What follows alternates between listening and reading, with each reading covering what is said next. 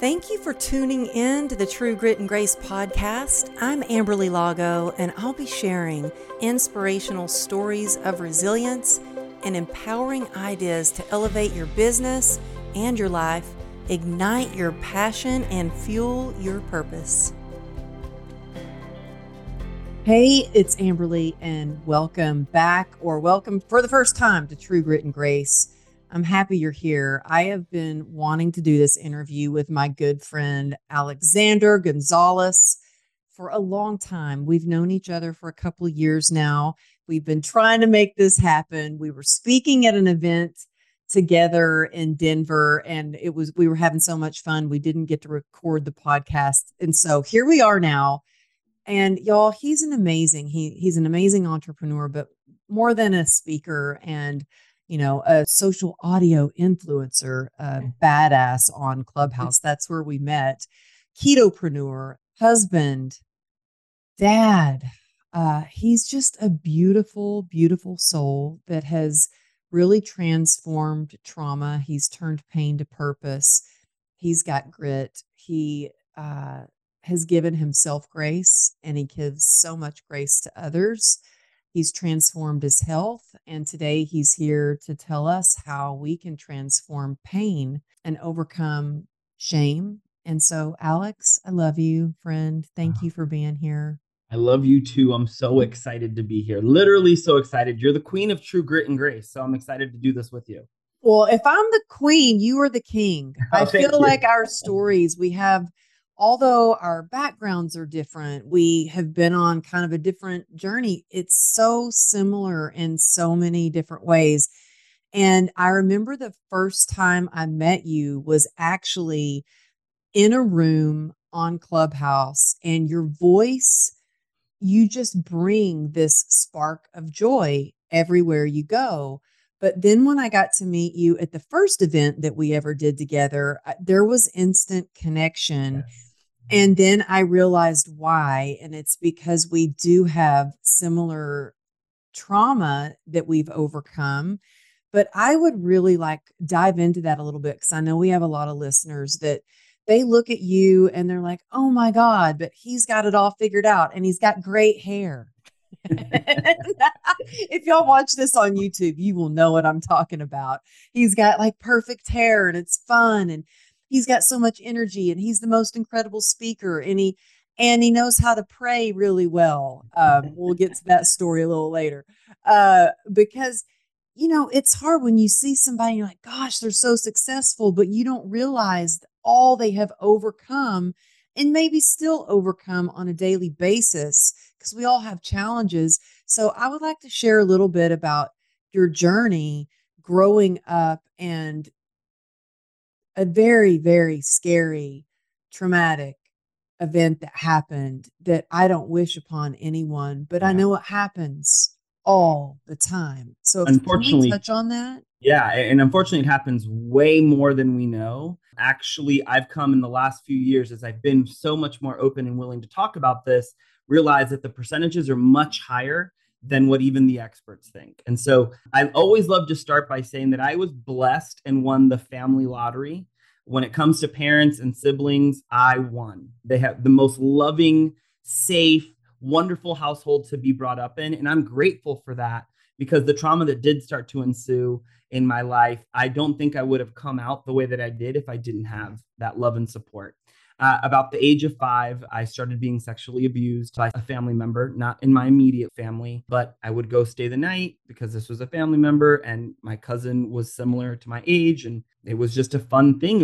I thought I was just hanging out with my cousin, until one night things were a little bit different. And it was in the middle of the night. The man who at that point was my uncle came in, and then the abuse started. The abuse started for about 3 years, started about the age of 5. It didn't end until I was almost 9. And I can literally remember begging my parents not to have sleepovers, and they didn't understand why. And I couldn't say why, because my abuser told me that they would kill me. But me coming up with every reason not to go to my aunt and uncle's house, and coming from big Latino family, that is not an option. You go to Titi and Tio's house, you go do these things. It started to shape who I was in the wrong way because love, affection, touching became something that was a little bit scary and negative and really attached to potential death, Yeah. Yeah. honestly. And, I know that that's something that we share, but I was scared so much. And also, my abuser said to me on a regular basis that it was my fault, that I Hmm. did this to him. He wouldn't have done the things if it wasn't for the way that I don't know what I did. I was a little boy. And I don't mean to laugh to make light. This was very serious. And it still to this day, as a 40-year-old man, affects me. I almost didn't have children. My wife and I got married with the understanding that I didn't know if I wanted to bring children into this world because I was so afraid that the same would happen to them. Mm. The good thing is that now, and obviously fast forward to where I'm 40, I can sit, Amberly, in a place of not just forgiveness, but gratitude that my light shines so brightly that I am such a energetic, magnetic being that this person couldn't help themselves. And I know it sounds like a weird way to think of it, but it's actually really helped me in the healing process to understand that my light shines so brightly that another human was repulsed by it so much that they needed to dim it out as much as they could. But by the grace of God, it was never dimmed. The thought of, when you think of your own kids, I didn't realize when both of my daughters were around the same age as me when I started being sexually abused. I didn't realize I was a little triggered seeing them at that age, and I would be overprotective and get really like mama bear would come out when anybody would even look at them. Right. And I was like, where is this coming from? And it hit me one time when I snapped. My husband wasn't doing anything wrong. We were looking at pictures of our daughter on the computer, and he's like, "Oh, look at the kids. They're so cute." And I was like, "Why is that picture on your computer?" It's like it was a picture. It was a Right. normal picture. That was my issue. You know what I mean? That I was Yeah. like, "Ooh," and you think that you've done a lot of healing from that, but things still come up where you realize, "Ooh, there's another layer there that I haven't quite healed." How old were you when you decided to talk about this and admit that something happened, and what happened to your uncle? So I was 13. So at that point, it had already been 4 years since I was ever last abused. And I will say that what happened at this age was probably not the best way to handle the situation. I think my parents did the best without knowing what to do. I didn't at first want to name my abuser. I was still genuinely terrified. So at first, when I told them that something had happened, it was like very vague and I couldn't give details because they would ask me, where did it happen? They went on to Mama Bear and Papa Bear mode and were like ready to rip the world open. And I couldn't give them anything because I was still terrified. And so I didn't tell them who it actually was. I think I was older. I was a teenager still, but I was older. And at that point, that marriage had already been dissolved, and that gentleman was no longer living even in the state. So nothing was really pursued as far as any legal actions. I don't even know what the statute of limitations are on that kind of thing. I know that there's time limits anyways. My parents asked me how to proceed, and I said I just wanted to get off my chest. And they kind of, to be honest, I think that there was shame there as well, Mhm. and my father's a pastor and my mother's now she's on the school board, but she was a teacher, and it was this perfect family, and how could we have let this happen under us? And Uh-huh. there was even questions at first, like, are you sure that that's what happened? Are you sure you're remembering correctly? Again, I don't necessarily think it was the right way to handle it per se, but I do think that they handled it in the best way they knew how, because this was when I was 13. It was 1995. This Mhm. was still taboo. It's 2022 and it's still taboo to be talked about. Do you know what I'm saying? Mhm. And so, but especially then, and it had brought up a lot of confusion in my life. And I think that the focus for them was more of let's get him healed, so that this doesn't happen. It was almost like let's brush under the details and just work on the fact that this happened. And that's the first time I went to therapy, which was around the age of 13. I was the perfect therapy patient. I said all the right things and got through the hour as quickly as I could. I would cry on cue. And I think that this man thought that he revolutionized my life, you know, and the reality was I was hiding the pain and I wasn't really wanting to deal with it. So I said what I thought he wanted to hear. Wow. But then the pain is still there and the Still there, shame is still still there. there. So, how did you get through those moments, I'll be very honest. Early on, I turned to drugs and alcohol and which sex. is very Yeah. common? I started with just drinking beer at parties and smoking weed. That ultimately, went into trying a bunch of other things by the grace of God. I never fell down the path of opioids or some of the more addictive pathways that I could have gone down because those Mhm. numb much quicker than a lot of other things. It was like a lucky thing, I think, because I just wasn't around it. But anything I was around, I tried. If it was ecstasy, if it was mushrooms, if it was any type of psychedelic, cocaine, I was trying it. And using it and ultimately abusing it. At the age of 19, I went back to therapy because that's when I realized things had kind of gotten to a head. And at that point, I was actually diagnosed the sexual addiction as well as just, having an addictive personality. I used drugs, sex, and alcohol to numb the pain that I was feeling. What's funny is it's almost like I had forgotten where the pain was coming from. Uh-huh. Does that make sense? I just knew I was not feeling fulfilled within myself. And for these brief moments, these actions made me feel good. And I Mhm. chased feeling good. It's still something that I chase, but it's been a shift on what God's done in how I chase it. And we'll get into that. But at 19 was when I really kind of started doing the work. But I'll tell you, it was not until I was 35 on stage with Mel Robbins, best-selling author, an incredible public speaker. She wrote the book, The 5 Second Rule. I get pulled up on stage for some one-on-one coaching in front of 3,000 people. And we were talking about the negative loops in our head that, unworthy, blah, blah, blah, that we keep looping and telling ourselves. And she starts asking me, where do you think it started? Where do you think it started? And I remember making up things because I didn't want to answer the question. And in front of everyone, she turns her back to the audience. She puts both hands on my shoulders and she asked me in front of, 3,000 of my closest friends, are you a victim of sexual abuse? And for the first time ever, I decided to speak open and honestly about it. And I said yes. As I say yes, I break down. I mean, I'm on stage. She starts coaching me and working me through these things. One by one, everyone in the audience starts standing up until everyone's in the audience is standing up with their hands out towards me like this.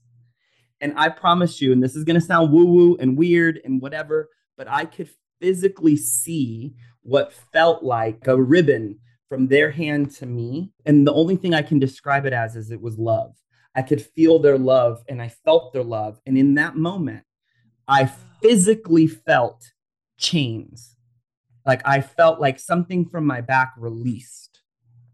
And for the last 5 years, I've been so open about it. I cannot tell you the countless people that have come to me after I'm at a speaking engagement and I share my story, that it's their story, from grown men breaking down crying on me to actually one time an elderly woman in her 80s in a wheelchair hugging me, Wow. crying, saying, I've never told anyone, but what you went through, I went through.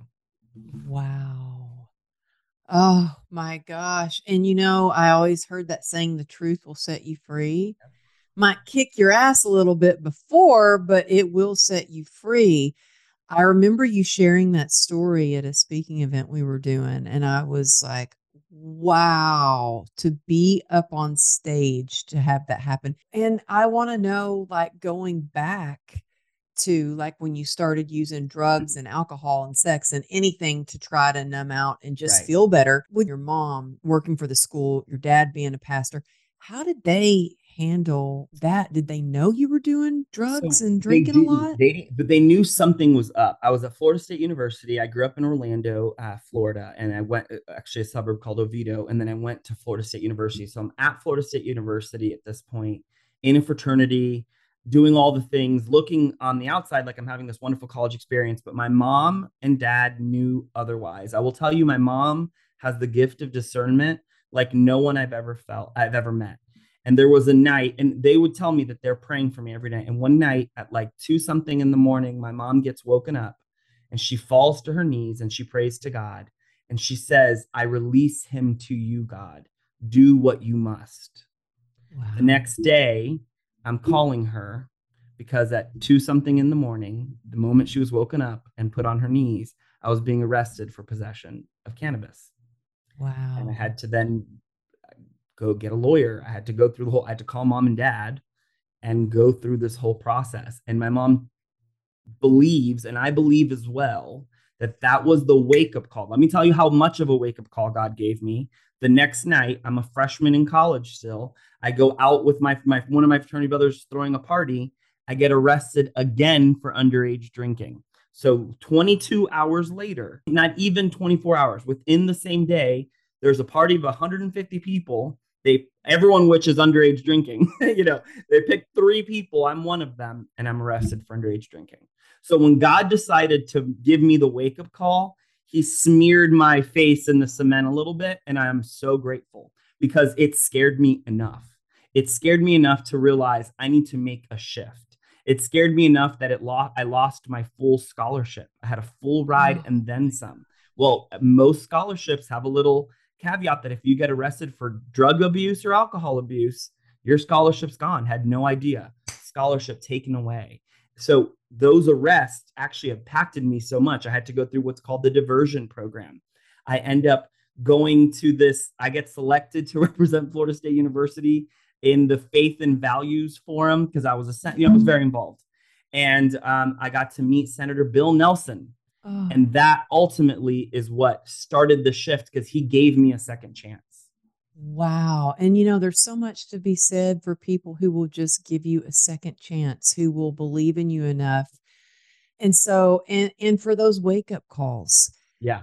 And you know what, Alex, I feel like yes, you are blessed and you're lucky because so many people they get arrested and it's just the beginning and then they get arrested again and again. And I say that because I have family members and close friends that aren't lucky enough that they never got either out of addiction or Right. they're still in jail. And so I think that, what you have done with everything that you've gone through and now that you are a light for others, that's the grace that I'm talking about. That's God's grace right there that you've Amen. gotten through those moments. But for you to share on stage about what you have gone through with overcome the sexual abuse. And correct me if I'm wrong on this because I don't know statistics. You Yeah. probably know a lot more than me. But I feel like, it's much more talked about with women being sexually 100%. abused than men. And 100%. I think that it takes so much courage for a man to admit that that's going on. And I Thank you. think it's sometimes harder for men to be more vulnerable and share. Not that it's easy for women. It wasn't easy Sure. for me to start talking about, but the more I shared, the easier Yeah. and the more therapy and the more work I did on myself, the easier it got. Do you find that a lot of men come up to you or Yes. do more women? I would say that it's about 50-50 that come up to me, but I am always astounded at the number of men that do come up to me to tell me that my story is their story. And I think it's in large part because of shame, right? So, unfortunately, the majority of abusers are male. And so, most men, when being abused, it's very rare that a man is abused by a woman, sexually abused by a woman. It does happen, but it's not as common as being sexually abused by another man. And so I think that because, especially within the church and kind of our culture that was so conservative for such a long time and really didn't operate always through love, that this regression of hiding who you are, the feelings that you have, manifests itself oftentimes in pedophilia and certain things. And so now you have men who have been abused by men and they are embarrassed. Is the world going to think that I'm a homosexual, which is like, who cares if they think that? Why are we all so tied to these labels when the reality of the matter is that you were abused? Your abuser, chances are, was abused. Mhm. That's how, unfortunately, it's a repetitive pattern. By the grace of God, we are breaking those patterns, Mhm. but it's a generational curse. My father was abused. I found out when I was Mhm. older. Oh, by wow. someone in his family, not blood related to my abuser, because that was a marriage situation. Mm-hmm. And so you hear of these things that happen and it's so common, and yet we don't talk about it because of shame. And we Mm-hmm. need to eradicate the shame, and especially when it wasn't my fault at 5, 6, 7, 8 years old. I'm a child. I had Mm-hmm. no say in what happened to me. Mm-hmm. And And those are yet, such transformative years too. so transformative. Yeah. And so how do you get rid of the shame? To be honest, I still feel the shame at times. I still, if I really think about it, and if the picture pops in my head, if you can, like the almost like a movie reel of what happened, which sometimes does, it can break me. It can stop me flat, take my breath away, and like, why did that pop into my head? And so it's constantly, constantly, constantly loving myself, forgiving myself for all the things that I've done, not the things that other people have done to me, but the wrongs that I have done. And just really surrounding myself with people like yourself that see the beauty, the light, the power within me, call to it, and aren't afraid to amplify it. And that's really because on a daily basis, it's an uphill battle, if I'm very honest. I suffer now. I've been, clinically diagnosed with depression and anxiety. And it's an uphill battle every single day. But put my shoe on, I put my pants on. Well, not in that order, but and I take the steps every single day that I need to get to where I got to go. Well, I appreciate you sharing that too, because I think that, we got through a lot of hard times with COVID, and the first when it first went through the pandemic, and then it was like, okay, it's 2 years later, and I hear of a lot of people that they're struggling more now than they were when things first started with the pandemic. 100%. Well, I have a It's like, master's in psychology.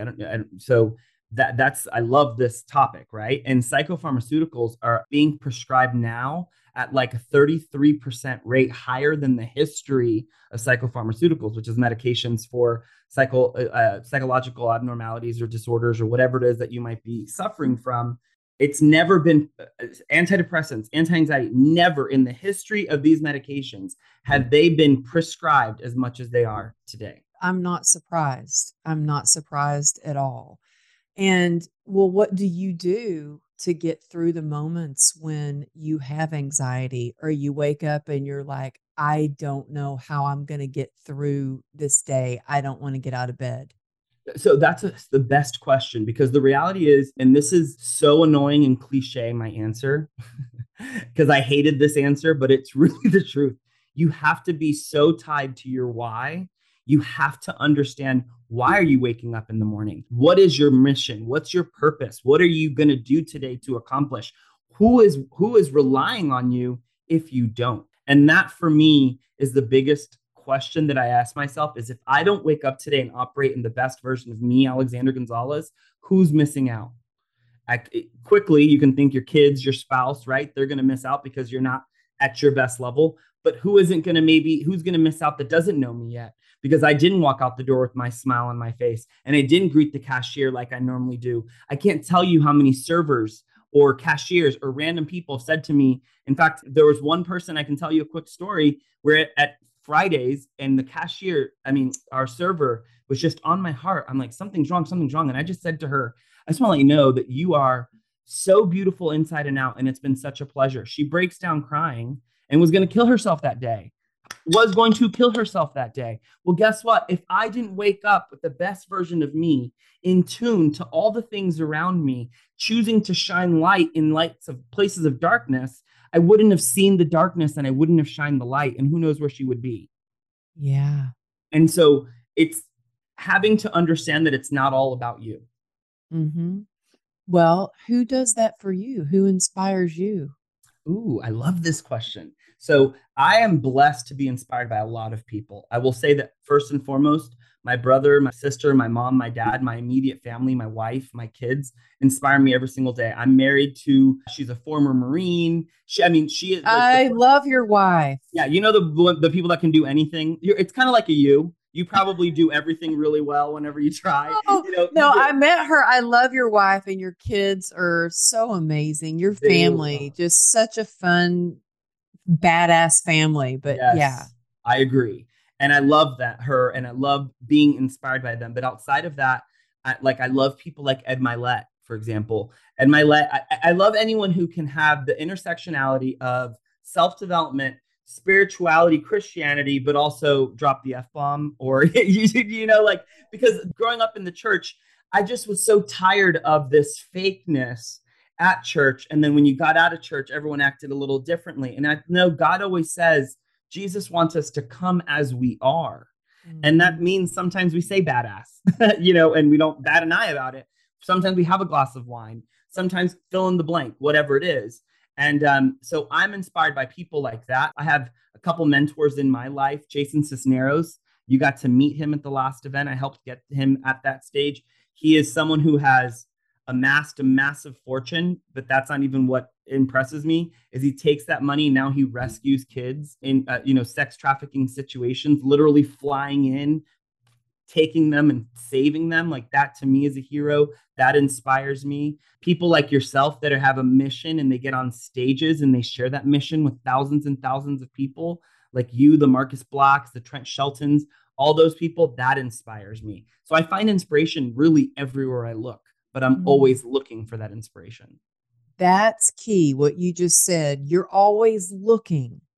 And I think it's so important what we put our focus on and what we look to, because it's so easy to get caught up and Yep, focus on the negative.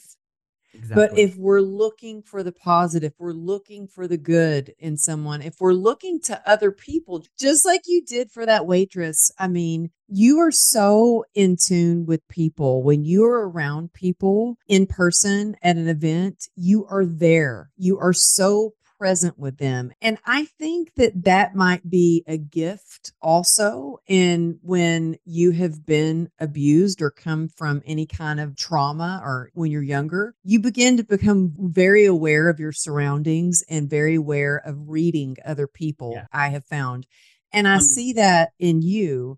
And you've probably saved more lives than you ever even know because of all that you share on Clubhouse, how you show up, on Instagram, how you show up and you make people smile.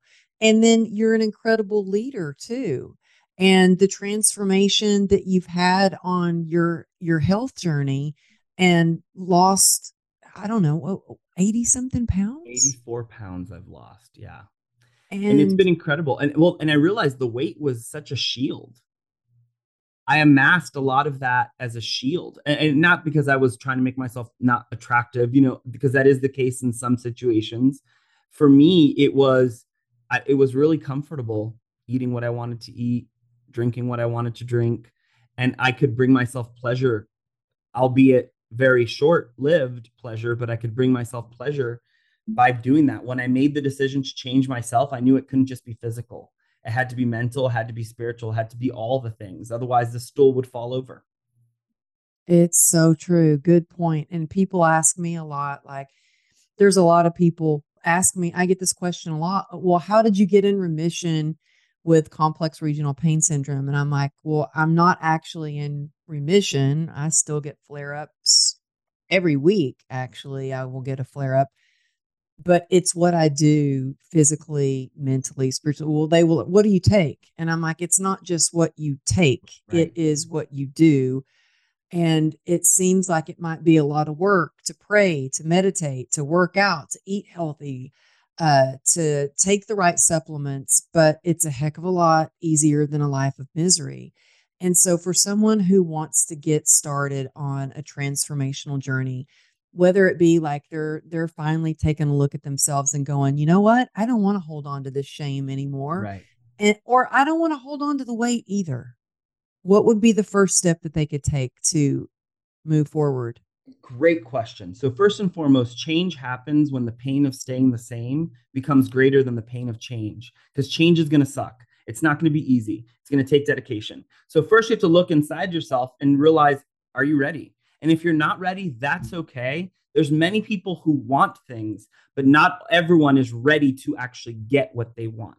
If you want a different body, if you want to look like Amber Lee and be fit and be able to be a fitness model, etc., I mean, you do push-ups, you work out, you're dedicated to your health and wellness, you're dedicated to how you eat, etc. Not to say that you don't enjoy everything, right? You're not living the strict restrictive life, but it is still an innate part of who you are because you are ready for that. So number one, check in with yourself. Are you really ready to do what it takes? Because if you're not, you're wasting your time, but you're also wasting whoever's helping you's time. So figure that out. Are you ready? And if you are ready, I could not have done it alone. I don't care what anyone says. There's people out there. I needed a support system. I personally need a support system because when you are morbidly obese, you do not get there without some sort of abnormal psychological disorder happening up here. Okay. Because you're eating compulsively. There's so many things. So you need someone, be it a therapist, a coach, Amber Lee, someone that could come into your life and help you with all the areas and keep you accountable. I turned to my whole network. I literally weighed myself on a Facebook Live, my very first Facebook Live ever.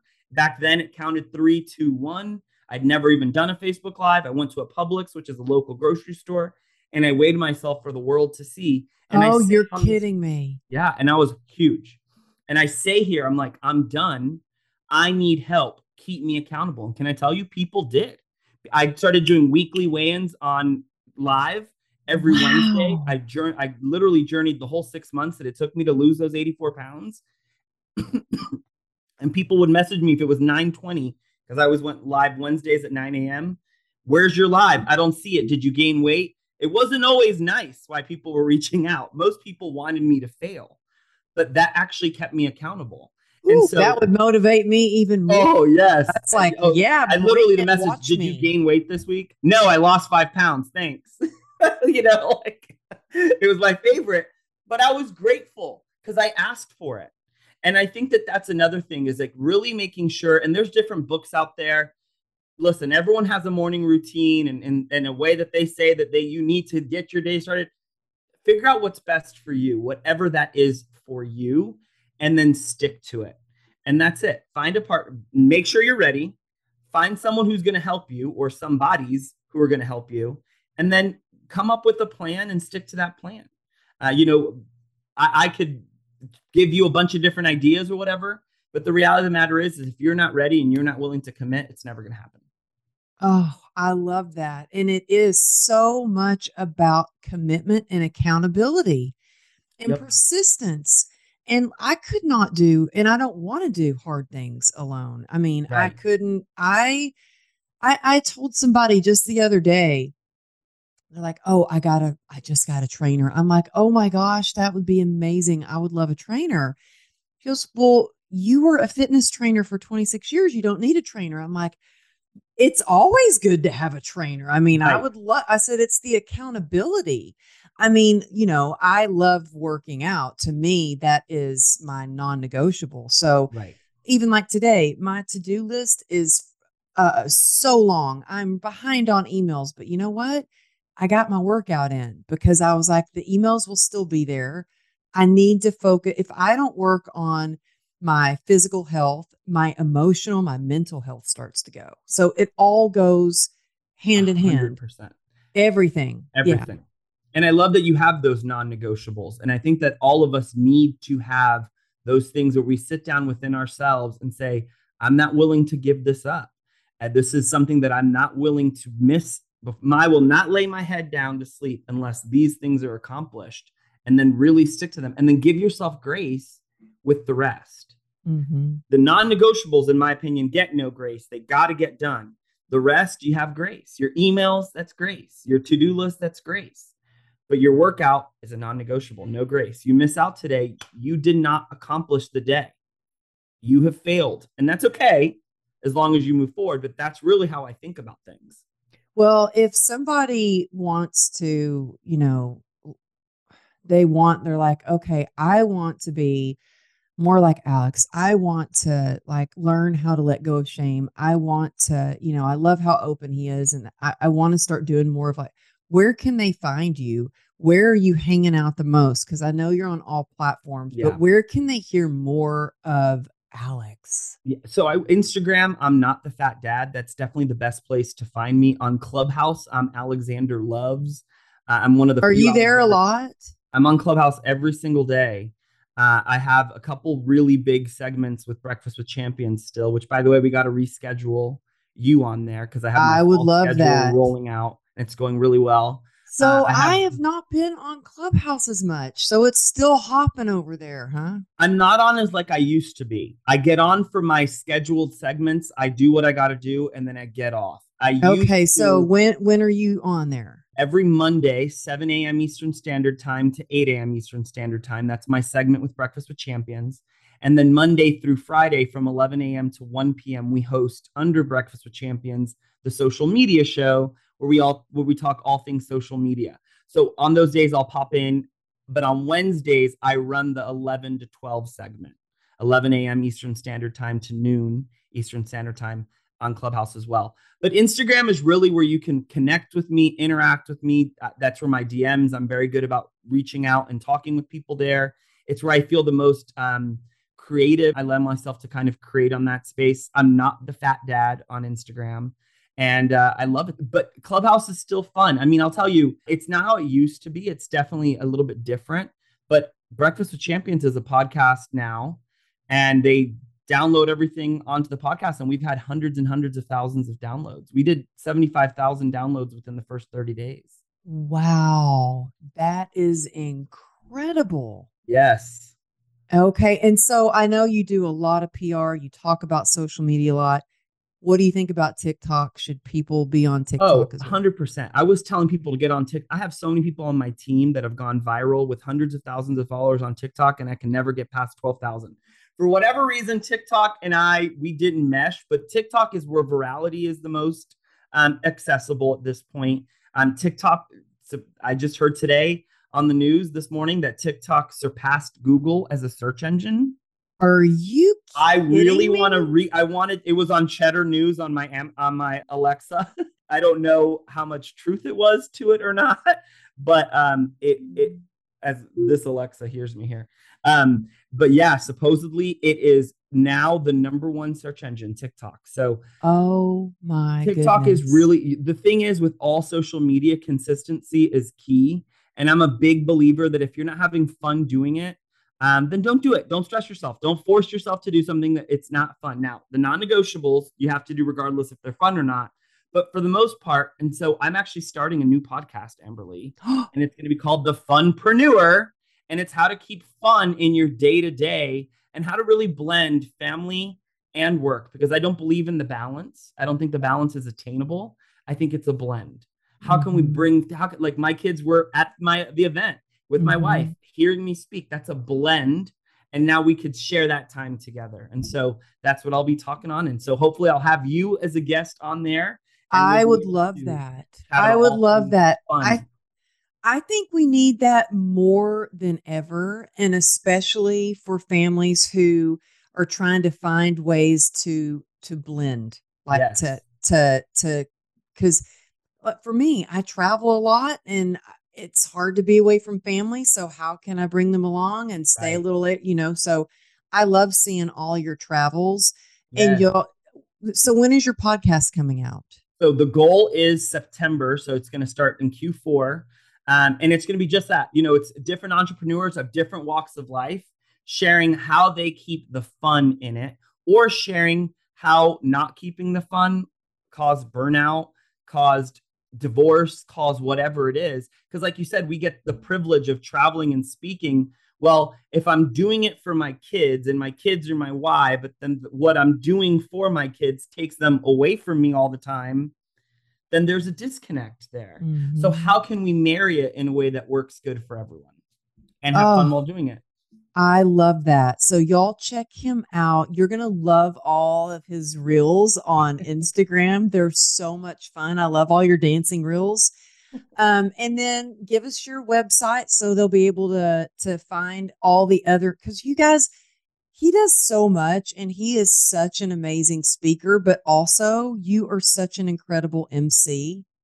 That's my favorite thing in the world. I I mean, love emceeing. really, I was just talking about you, about your emceeing because there's an event coming here in October, and I'm like, well, I have a friend, but he might be booked out. But if you want him, you better call him. But so you are such an incredible MC. Thank You you. have such a way of, yes, introducing everybody with legitness, but making the audience laugh out loud too. So, yeah. Well, So, we have to have fun, Amberly. It's all like yes. God put us on this earth to rejoice, to have fun, to wake up with a smile on our face and go to sleep with a smile on our face, and constantly have that smile throughout the whole day.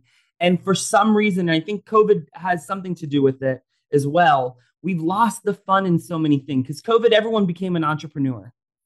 And then so many people, so many of my entrepreneur friends are like, I don't think I'm cut out to be an entrepreneur. I'm so burned out. It's been 2 years, bro. How are you burned out? Like it's because we're not keeping the fun in it. So let's keep the fun and let's have longevity. Oh my gosh. So good. Yes. So it can be sustainable. So, Yes.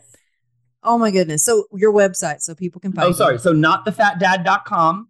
I am rebranding all these things. So it's going to be alexanderloves.com, which is up. I think it reroutes right now. So actually, I'll just say www.alexanderloves.com. That's where you should go.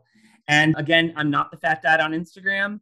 And I'm just super excited and blessed to have been here. Thank you so much for having me, truly. Oh, thank you so much for sharing your heart, your wisdom, your love. And I will hopefully get to talk to you again soon on your Yes. podcast that we'll all be checking out and on Clubhouse. Yes, So ma'am. thank Awesome. you. My Thank pleasure. Have a great day. you. You too. Thank you. Thanks everybody for tuning in. And if you really like, if this touched your heart, go ahead, take a screenshot, whether you're listening on your favorite podcast platform or you're catching it on YouTube, take a screenshot and tag me at Amberly Lago Motivation or Not the Fat Dad. And yes, thanks for tuning in.